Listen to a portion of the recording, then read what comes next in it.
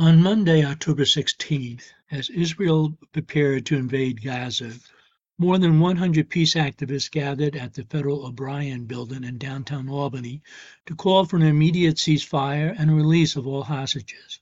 The event was sponsored by the Palestinian Rights Committee, Jewish Voices for Peace, and Saratoga Peace Alliance. Most of the speakers condemned the recent violence by Hamas, as well as the ongoing violence that Israel has inflicted on Palestinians for decades, turning the occupied territories into an open-air prison camps.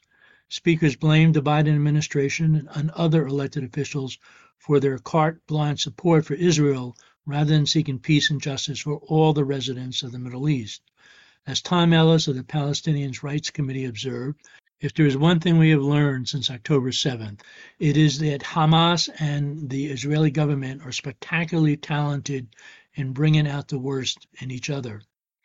Keren Carmeli of Jewish Voices for Peace, a granddaughter of Holocaust survivors, recounted how she had fled Israel at the age of 16 to avoid the mandatory military service that all young people are required to engage in, which often is centered on the oppression of Palestinian civilians. We hear from Reverend John Paarlberg of the New York State Council of Churches, Rabbi Dovid Freeman of Jews United Against Zionism, Keren Carmeli, Tom Ellis, and former Daily Gazette journalist Carl Strock. On Paarlberg, I've been concerned about issues in Palestine and Israel for several years now. I serve on the executive committee of the New York State Council of Churches and am regional coordinator for Churches for Middle East Peace. What do you think should be happening at this point as Israel, is kind of leveling Gaza at the moment?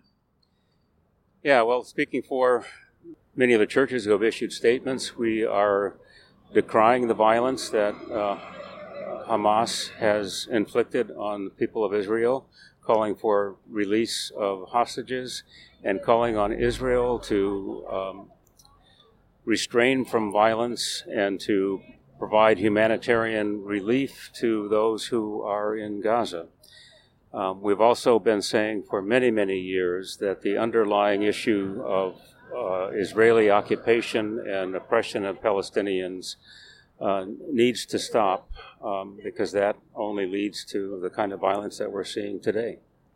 And what would you say to our Congress people and President Biden? What should the American government be doing at this point? We would say we'd urge them to refrain from providing additional military aid to Israel and instead to prioritize diplomatic efforts at working toward a ceasefire and opening humanitarian corridors for the people in Gaza. In reality, how does one come to peace at this point, given the 75-year occupation and the loss of so much land and water? I don't think we're going to get to peace very easily or very soon. But that does not mean that we should stop advocating for peace and advocating for justice. Many people said the same thing about the situation under the apartheid government in South Africa, and things did change.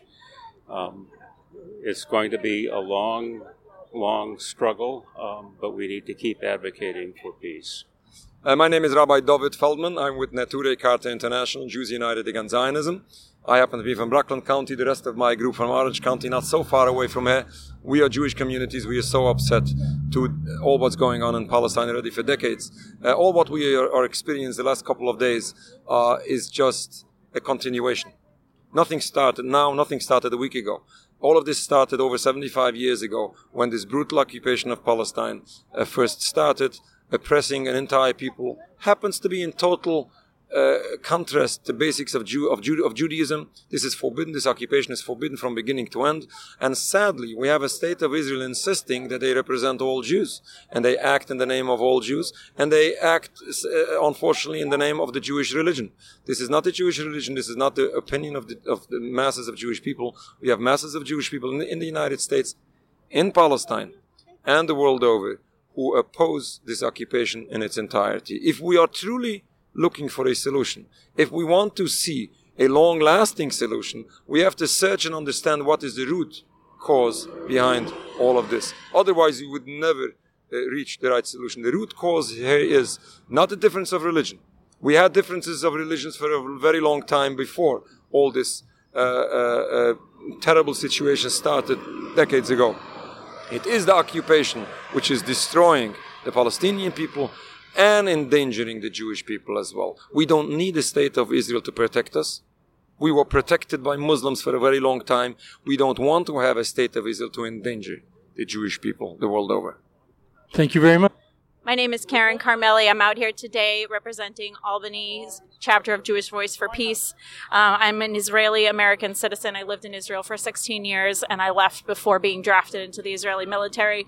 I'm also the granddaughter of Holocaust survivors, and what I'm seeing in Palestine right now is an absolute genocide, and I feel like it's my responsibility to be here and speak out against it. My grandfather, who survived the Holocaust by the skin of his teeth at the age of 11, his entire family was murdered by Nazis, always instilled in me the value of never again. Never again is now. It is our duty to speak out, and that's why I'm here today. And how does one, respond to Israelis' concern about they want to feel protected? Everyone wants to feel protected, and everyone deserves the right to be protected. What Hamas did, the murder of Israeli civilians, including children, was abhorrent. And what we are calling for today is a ceasefire to make sure that more children and more innocent civilians aren't killed in this bloody conflict that has roots in a 75-year-old occupation. Thank you very much.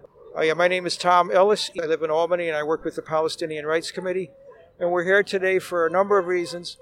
One is we're calling upon the United States government to demand that the Israeli government open the pipes again and allow water into Gaza. They haven't allowed water into Gaza in more than a week, and people are probably already dying of thirst by now, and they certainly will be very soon, that most of the water in Gaza is polluted. We're also calling for a ceasefire between Israel and Hamas, and we're calling for a release of the political prisoners and the captives on both sides. And we're calling for allowing the humanitarian aid to come in. And we're calling for, what are we calling? Sorry. We're calling for an end to the siege, if I didn't already say that. And opening up Gaza to the outside world again. How has our local Congress people been responding to the situation? And are they trying to push the Biden administration for more even-handed policy? I know that Schumer and Gillibrand are not. Tonko, I'm not sure.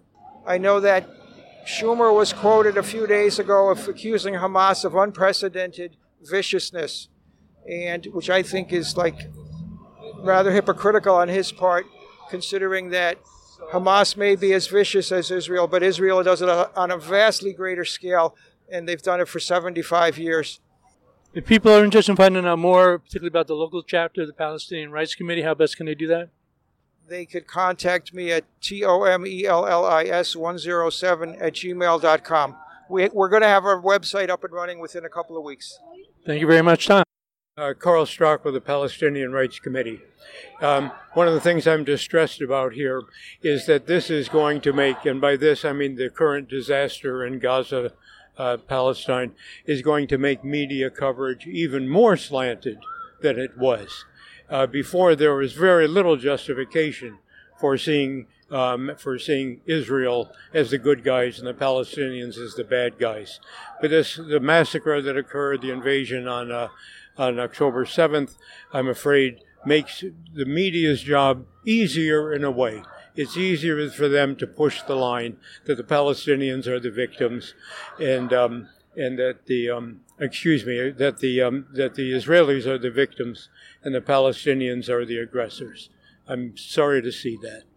And I understand you actually visited the occupied territories, and what was your impression on that visit? I did. I visited the West Bank and East Jerusalem. It's been quite a while now. It's been, I think, 11 years. And that turned my mind on this. I had not previously been all that concerned with Israel and Palestine, and that opened my eyes. It was a shock to me, frankly. It was really a shock to see how the Palestinians were treated, how they had lost their land, how they'd been dispossessed. I met ordinary Palestinian people. I had a Palestinian interpreter with me, and it kind of changed my life in a way. It really did. This has been Mark Dunlea for the Hudson Mohawk Magazine.